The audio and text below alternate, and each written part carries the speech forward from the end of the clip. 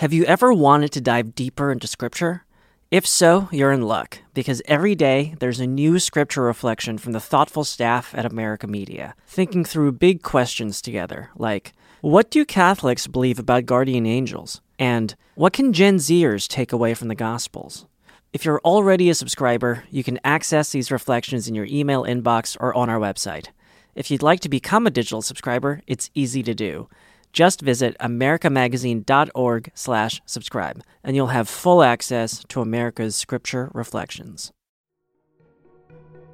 I think talking about context and setting is really important. And in the Kairos Retreat program, we often talk about the emotional trajectory of the retreatant. So the talk you give on the first night is going to be very different than the talk you give on the second day. The way you share and the vulnerability you choose to include is going to be different depending on the state that someone's in. And I think something really important when we think about retreat settings where we're asking vulnerability is, are we giving them the support before and after to be able to process challenging things if we're going to be putting challenging things out there?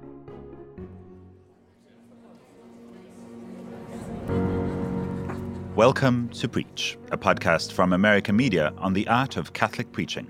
I'm your host, Ricardo da Silva, a Jesuit priest from South Africa, associate editor at America Media, and associate pastor at the Church of St. Francis Xavier in New York. In each episode, we take you into the minds and hearts of the finest preachers in the Catholic Church. We listen to their homilies, learn what makes them great, and draw inspiration to keep preaching the good news. This week on Preach, we're joined by Sarah Hansman.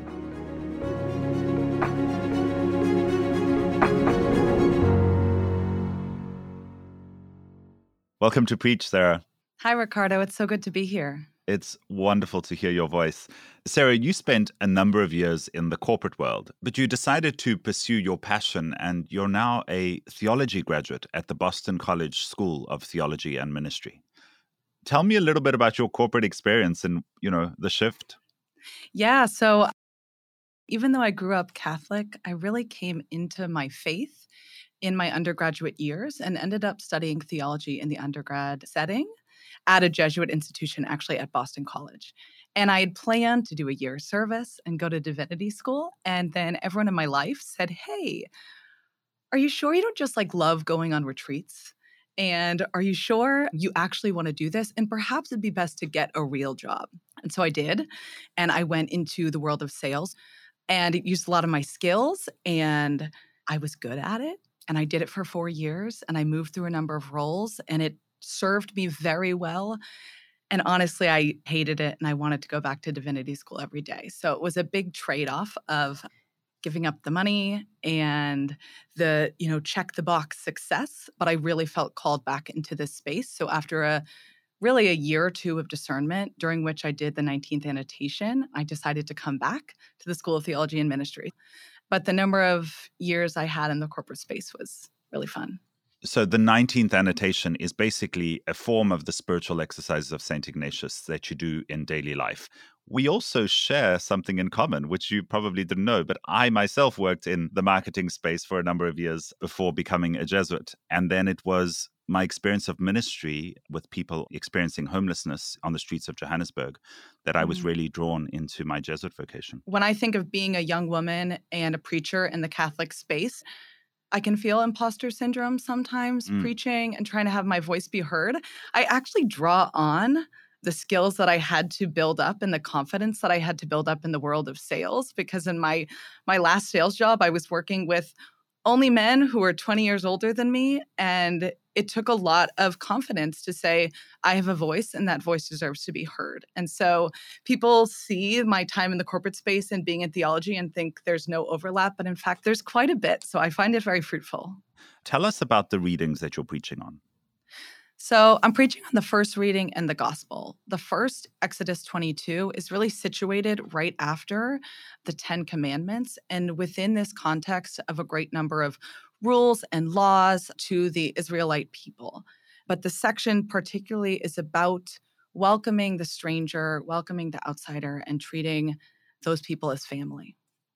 And then the gospel reading, Matthew 22, is really short. And it's coming after we have a number of parables in the past few Sundays' readings. But it's really short, and it's a very well-known reading, the love commandment, as we call it, but the idea to love God with all your heart and soul and mind and love your neighbor as yourself. And what community do you have in mind as you're preaching? Yeah, so obviously I don't have my own parish, and I did write with the America Media and Preach podcast listeners in mind, but really given my context in a Jesuit space, in an undergraduate space, I'm often thinking about young people and a really diverse group of young people who come from different walks of life, different angles, and different faith backgrounds. And given what I know about these young people, I'm often taking up questions of social justice and education, as these are areas that are really important to these people. Sarah, I've had a preview of your homily just in reading it. I can't wait to hear it live on Preach.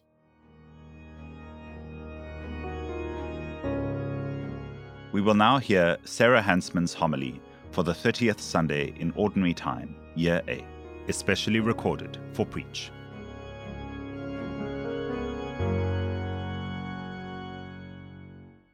If I'm being honest, when I pulled up the readings to prepare this reflection alone in my apartment, my response was verbal. Whoa. The Bible never fails to shock me with its continued relevance in our daily lives. There is always more truth to uncover and a new moment or context to be in dialogue with. But these readings feel particularly on the nose. Consider our first reading from Exodus. I would paraphrase it as this: You shall not mistreat the marginalized, the refugee, the stranger. Do not forget that you were once strangers yourselves in the land of Egypt. And God tells the reader, I will surely hear their cry. The cries of people are abundant today. The state of our world cries out as the number of migrants crossing the U.S. border grows by the day, as the mistreatment of our planet leads to climate refugees, and most recently, as violence and suffering reigns in Palestine and Israel. All grappling with issues of place, of home, of neighbor, of dignity, and all with increasing polarization and division. And then we reach the gospel message: love your neighbor as yourself. This line is so oft repeated, so commonplace, that we can perhaps gloss over it. Yeah, I know that commandment.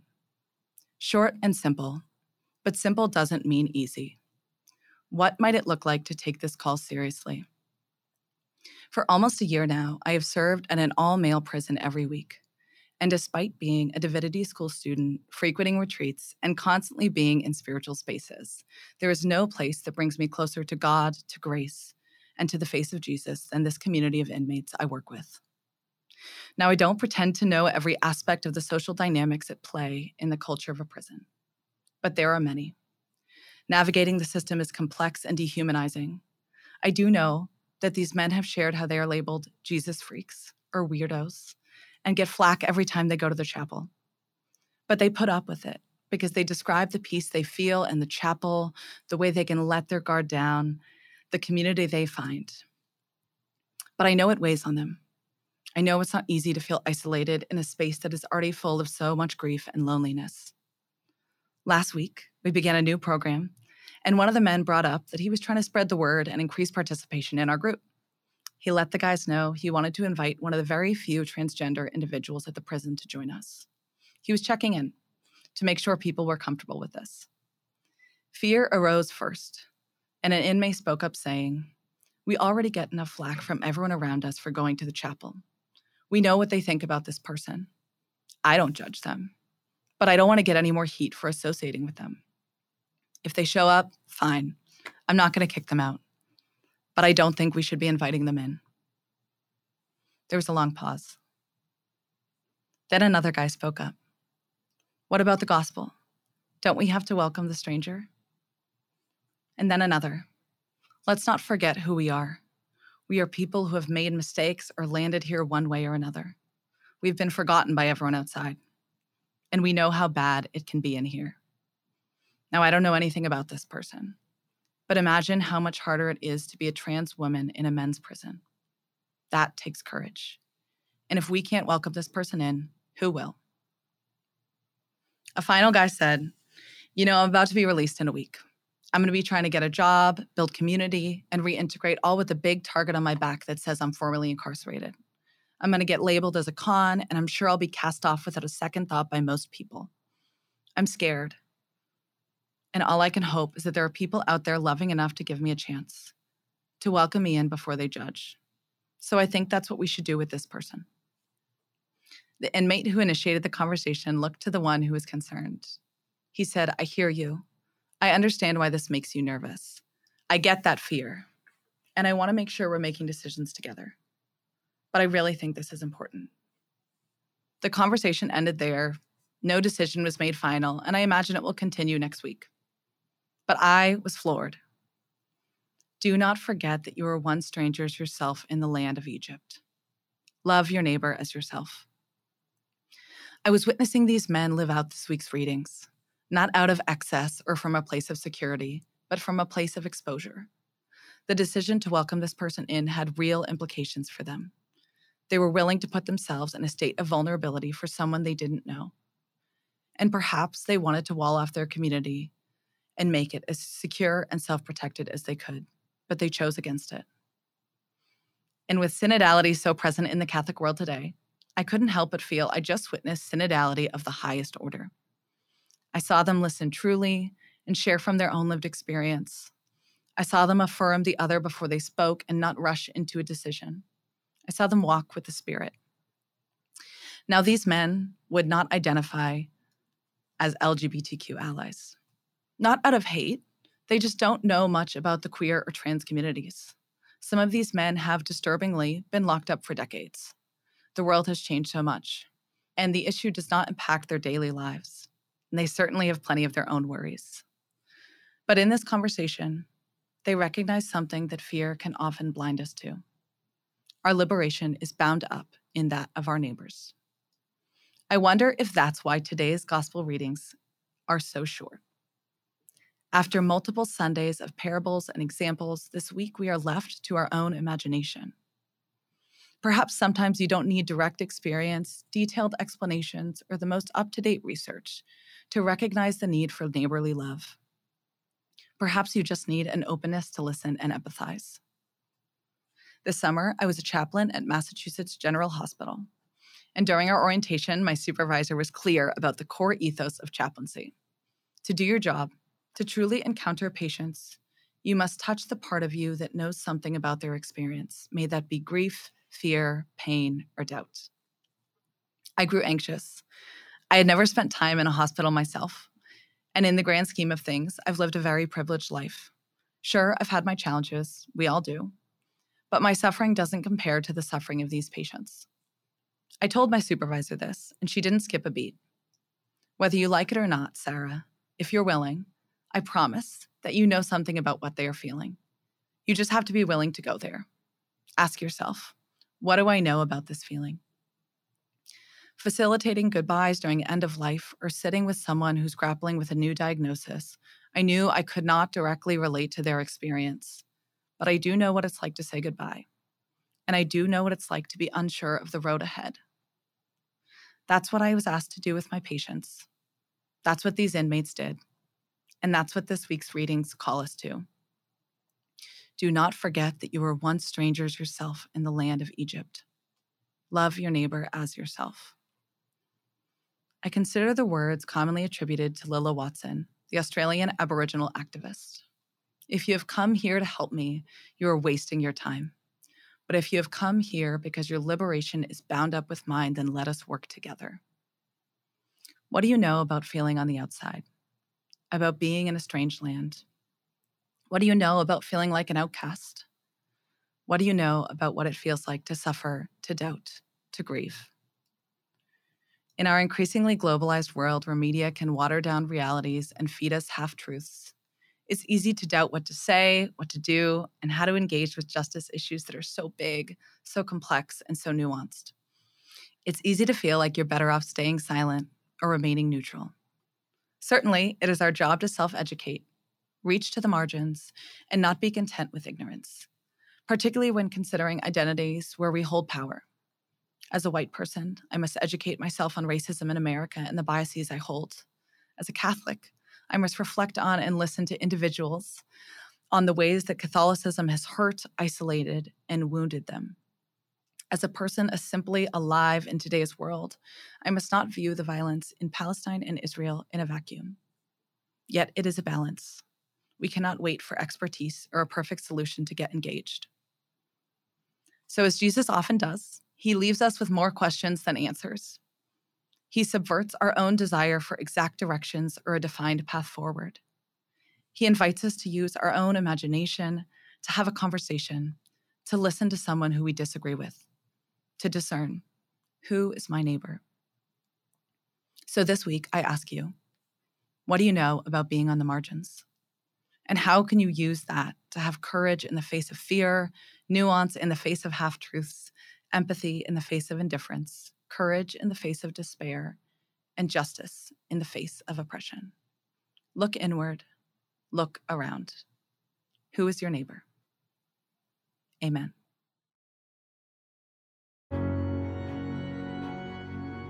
That was Sarah Hansman for Preach.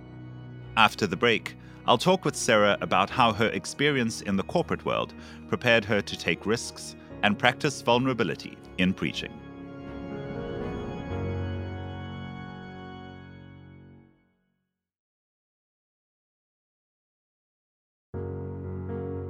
Sarah, welcome back to Preach. Thank you so much. It's so fun to be here. As our audience knows, we record this ahead of time so that it can be released in time for preparation.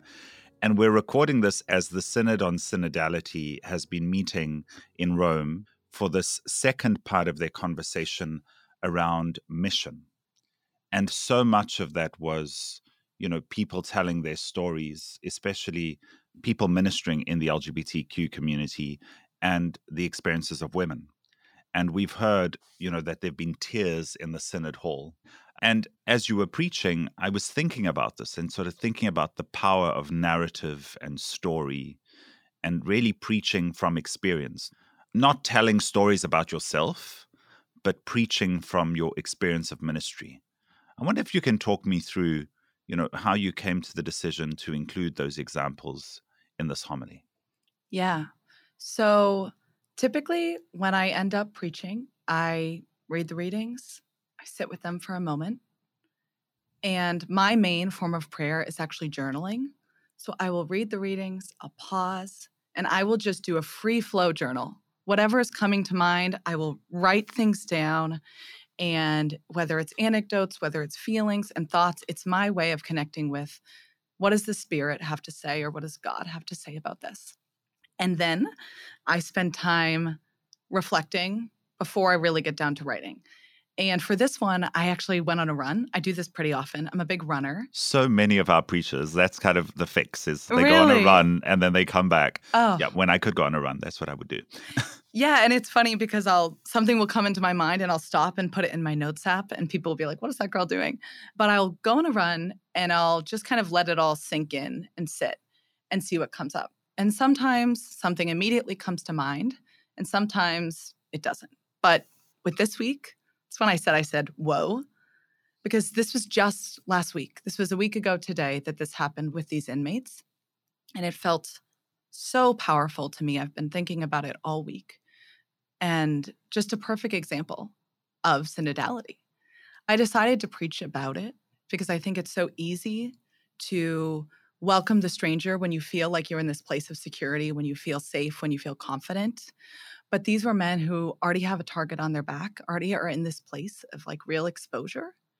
And we're saying to each other, I don't know about this person's story, but I want to know. And I need to think about what I know about being a stranger. So it felt so real. Given retreat contexts, I often do share from a more personal lens, or at least more anecdotally, as I think it really helps connect and break down barriers with people.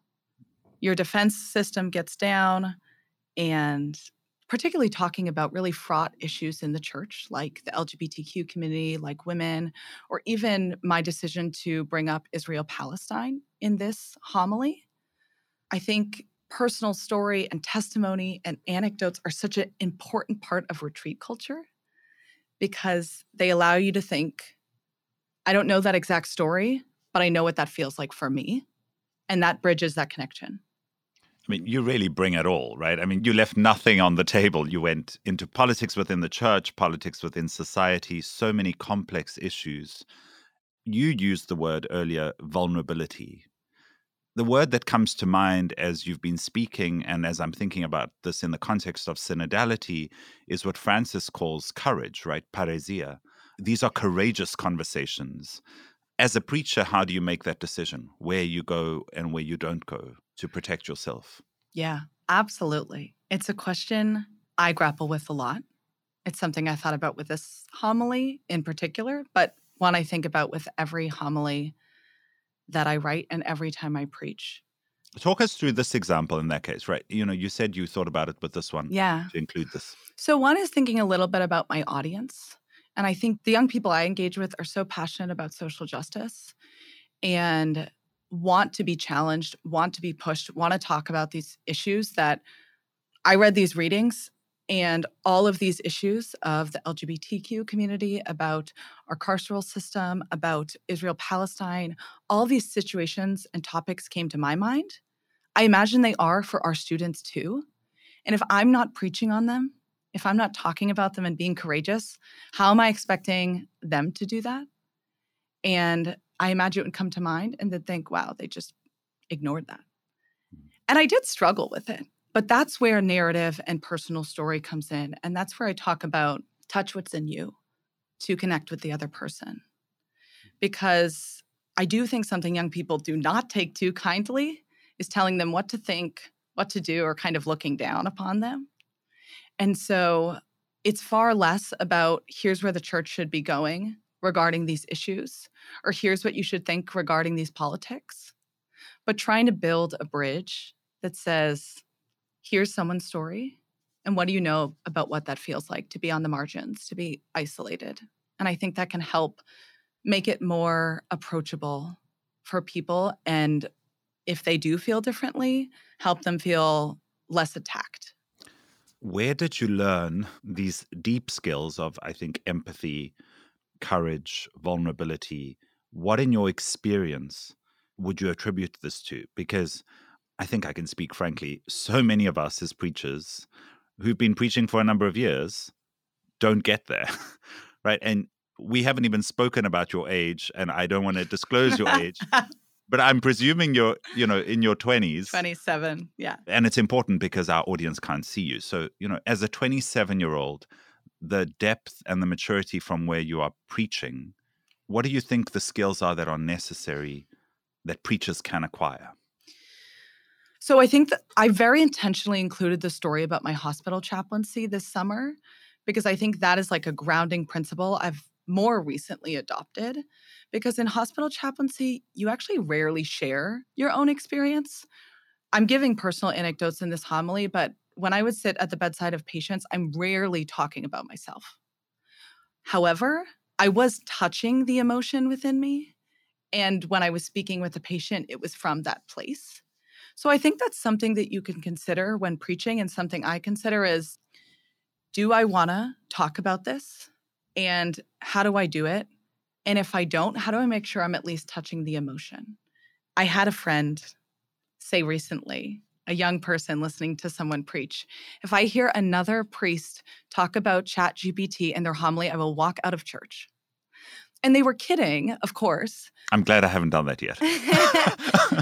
They were kidding, but I think the point is one of connection, that I think sometimes we can preach. And when we're trying to connect to young people, we try to pick like an anecdote or something that is like in young culture today.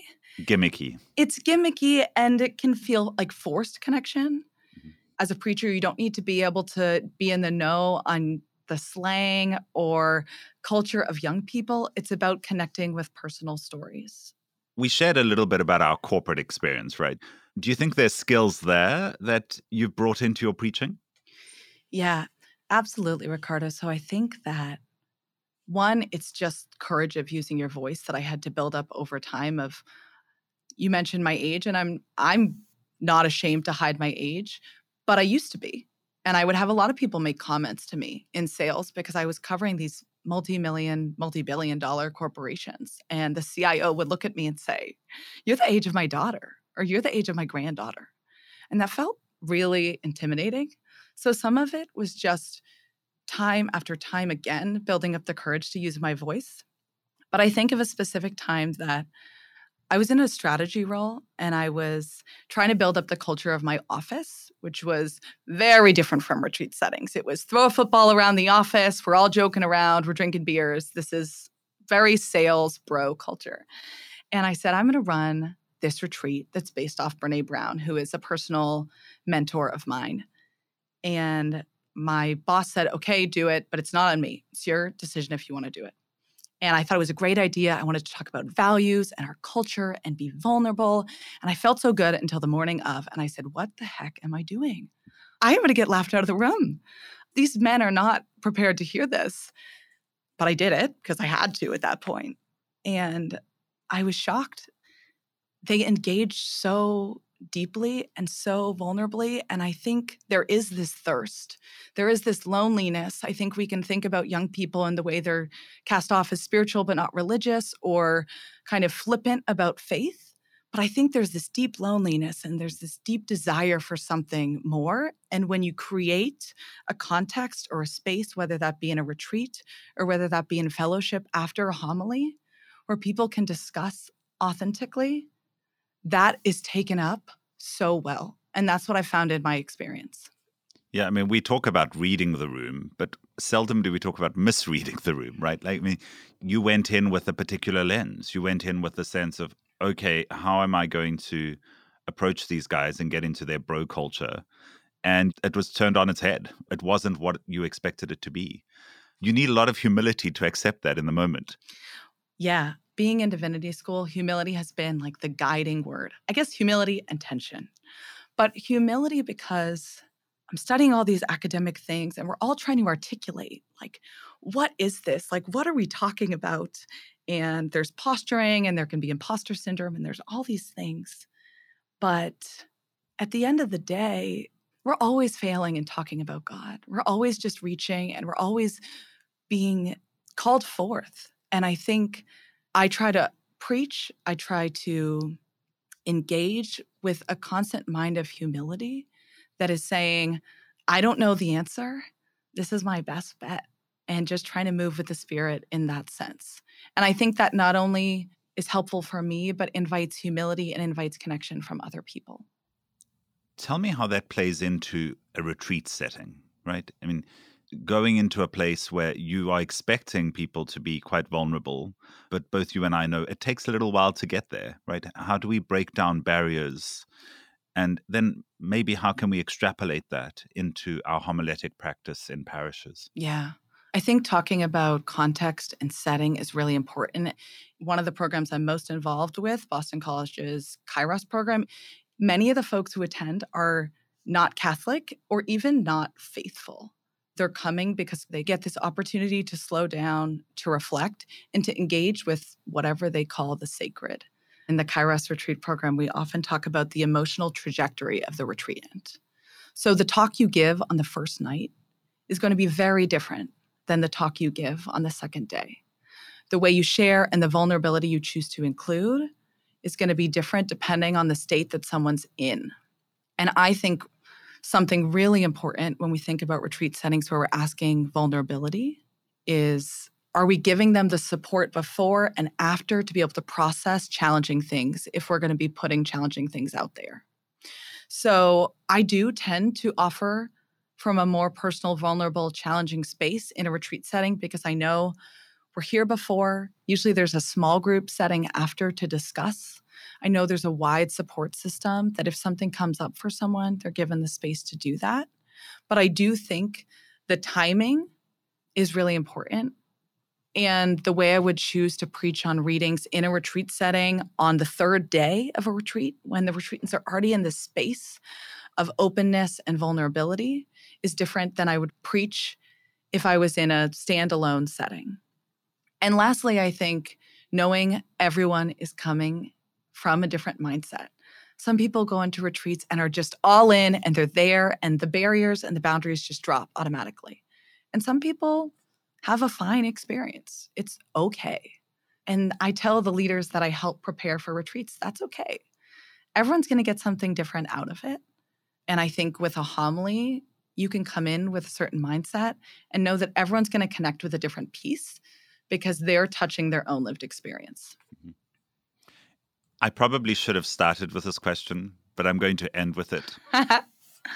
We've spoken about you preaching in a retreat setting, and I've seen you offer scriptural reflections at Boston College, and those are available online as well.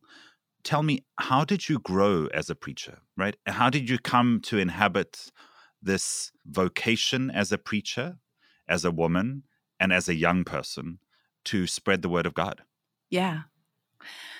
It's been a process of growth, and it's been a process of coaching, and it's been a process of learning. I go to school with a bunch of Jesuits and priests and a bunch of amazing women who preach in settings that they can, and it's learning from them.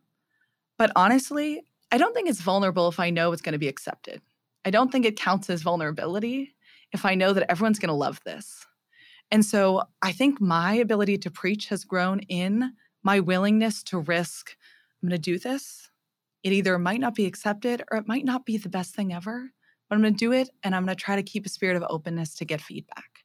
And so I think it's more of an orientation of being, a way of like living in a riskiness that has allowed me to grow in my preaching. And I know I have so much further to go. That's the humility of it. But I love it. And I love to get the chance to live out my faith by sharing about it. Talking about riskiness, how can pastors in their own parishes, right, without breaking the rules, but how can they risk voices like yours in front of their congregations? How do you think we can bring more voices like yours into our church? Yeah, I think I look at the School of Theology and Ministry and some of the opportunities they take, both through scriptural reflections that are offered on social media or little bits and bites that happen after a liturgy to give women a voice and to put them on the altar. I also think there's a huge part that is asking women and listening to them and sharing their stories. I think my Jesuit, I call them my Jesuit brothers, but I think my Jesuit peers that I go to school with, just by being in the classroom with us, learned so much about the woman experience in the church. And I think it's asking and listening and then taking any opportunity you can to put a woman or someone else who hasn't had their voices heard out there. Sarah, this has been a delight. Thank you. I hope that we will have more voices like yours. We're certainly highlighting them here on Preach. And I wish you all the best on the Kairos retreat that you're about to go on and in your future in ministry. Thank you. Thank you so much, Ricardo.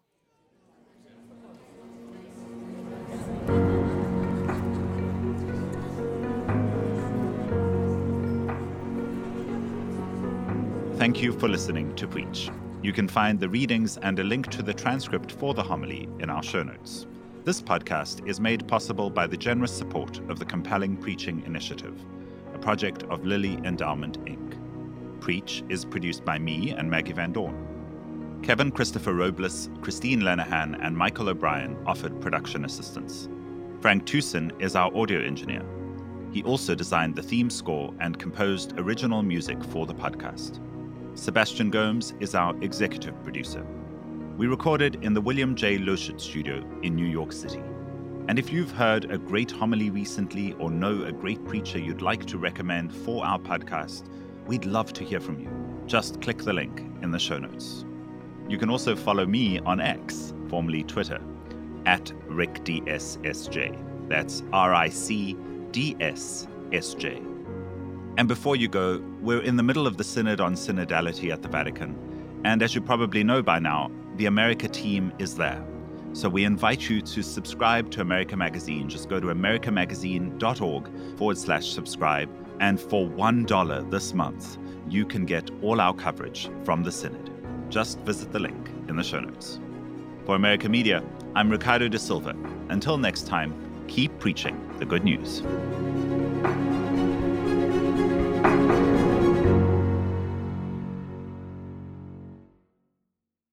Have you ever wanted to dive deeper into Scripture? If so, you're in luck, because every day there's a new scripture reflection from the thoughtful staff at America Media, thinking through big questions together, like, what do Catholics believe about guardian angels? And what can Gen Zers take away from the Gospels? If you're already a subscriber, you can access these reflections in your email inbox or on our website. If you'd like to become a digital subscriber, it's easy to do. Just visit americamagazine.org/subscribe, and you'll have full access to America's Scripture Reflections.